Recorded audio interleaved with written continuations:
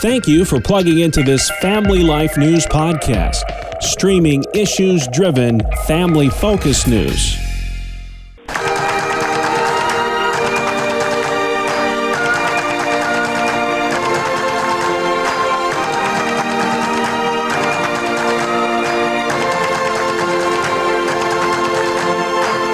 And welcome back to another edition of Capital Connection.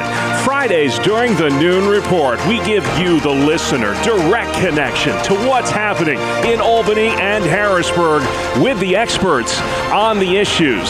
At the state capitals, they are, as always, Michael Geer at the Pennsylvania Family Institute and Jason McGuire with New Yorkers for Constitutional Freedoms. Well, strap in, fellas. Just a little over 3 weeks to go till the vote. And, Jason, people talk all the time about that October surprise. And many are wondering in New York, given recent events surrounding Lee Zeldin, if crime is that October surprise. What say you, Jason? Yeah, I think we've got the twin issues of crime and the economy. They're still going to be the chief motivators behind the independents voting here in New York State. And this race will be decided by the independents. They were a large body of voters, a growing body of voters, and they're very concerned. When crime comes to your front porch, as it did to Representative Lee Zeldin, it certainly indicates that crime is a leading issue in the upcoming election. And many are saying that October surprise in Pennsylvania, Michael, might be the health of John Fetterman. He suffered a stroke 5 months ago, and he told NBC News this week that he's still suffering the effects of that. I want to play a little bit from John Fetterman and then get your reaction to it. And every now and then I'll miss a word, every now and then, or sometimes I'll maybe mush two words together. It changes everything. The question to you, Michael, is does a guy who requires closed captioning to read questions, is he fit to serve in the U.S. Senate? Well, that's a very good question, and just with all due compassion, whether he's impaired, physically impaired, mentally, is a question that people have. He says, he has a letter from his doctor, but that's from months ago. There's not a lot of transparency about this, and the thing that voters need, if we are going to have a legitimate democracy, is full and complete disclosure about the health of candidates in this kind of situation, and that's missing, I think, in the case of John Fetterman. Jason, the gun control debate raging in New York. There's so much litigation it'll make your head spin. You have joined a lawsuit with a couple dozen churches in 20 counties over these new gun control measures. Where does this litigation stand today? Yeah, it's 25 churches in 20 counties and growing, Bob. People are reaching out to us saying they also want to be a part of this lawsuit, and more and more churches are jumping on.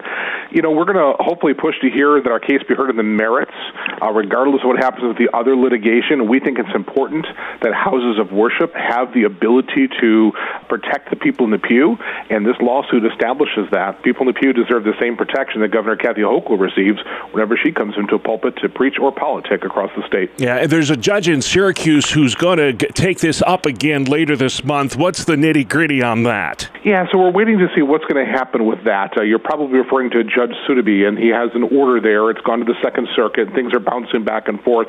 This is not going to be over quickly. It is going to be costly. It's going to take time, but it's a principle worth defending, and that's the constitutional rights guaranteed under the Second Amendment. Yeah. The Oz Fetterman Senate contest, Michael, has kind of overshadowed the race for governor, but that is equally as important. We had a congressman on this week tell us that if Josh Shapiro wins, that's Tom Wolf 3.0. That's what you're voting for. Why has Doug Mastriano struggled so much this late in the game? Well, there are a number of factors that are playing into it. Number one, he's running an unconventional campaign. He did so in the primary, and it was very successful for him in the primary, with him getting nearly 45% of the vote in a crowded primary. That was pretty significant, given that he didn't really have a lot of money and had massive grassroots support.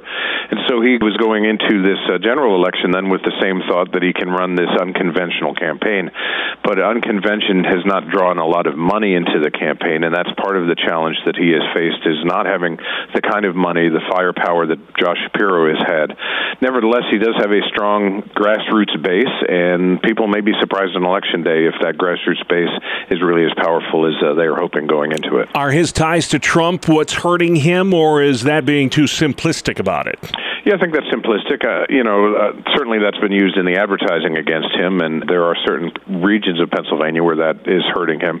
But there are other parts of Pennsylvania where that is more of a motivating factor for people to turn out. So I think it may be a wash in many respects. Yeah, Lee Zeldin's talking about the dangers of one-party rule in Albany for years now. It's been that way. Jason, is this the year that ends? If you would talk about some of those down-ballot races, maybe some of those state Senate contests that aren't getting as much attention. Yeah, there's been a Democratic supermajority in the state legislature, and so a two-thirds Democratic control in each chamber. I think this is the year that breaks.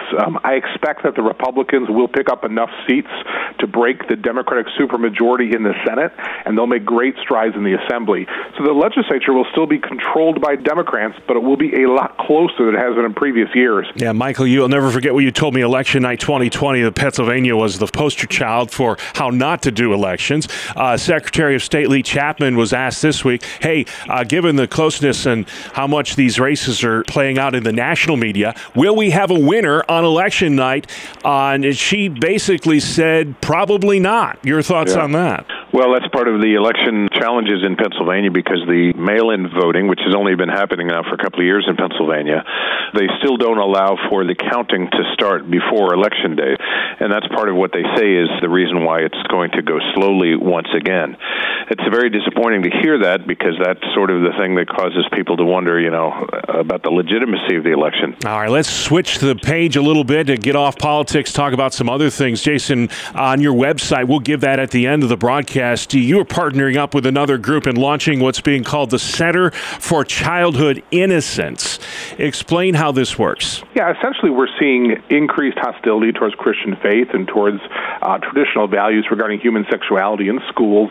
So we've teamed up with Feed My Sheep Foundation. Essentially, they are researchers, and we have a larger platform, and it gives us the opportunity to then raise this issue regarding mandatory sex ed and parental rights. And whenever something occurs in a district across the state of New York that is questionable or controversial regarding human sexuality, we want to know about it. So we can research it, we can look into it, we can highlight it, expose it, and hopefully fix some of the problems in our educational system here in the Empire State. And speaking of raising red flags, Michael, you're doing the same in Pennsylvania when it comes to organ procurement at a Pittsburgh Planned Parenthood. What's that all about? Yeah, so we got a call last week from some folks who are doing 40 Days for Life prayer vigils outside the Planned Parenthood in Pittsburgh, and while they were there last week, a car pulled up with a worker in it, and the car had labels on it. It had a sign in the window that was from an organization called CORE, the Center for Organ Recovery and Education. That person went inside the Planned Parenthood clinic and then came outside with plastic bags of samples of organs from aborted babies inside that clinic, put them in a cooler, and drove away.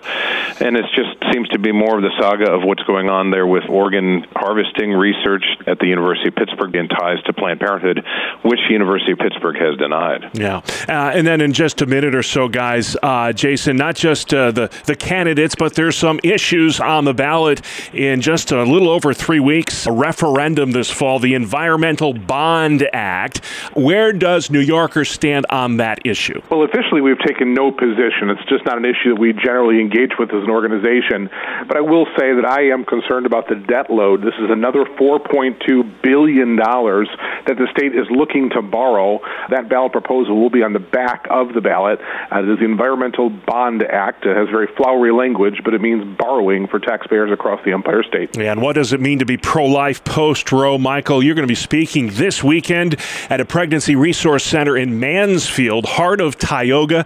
Explain to our audience a little bit what you'll be talking about. Well, my heart is with pregnancy resource centers like Heart of Tioga because, honestly, in the pro-life movement with the overturn of Roe versus Wade, I believe that pregnancy resource centers like the Heart of Tioga are the most important place for pro-life Christians, for pro-life individuals to invest their money, to volunteer.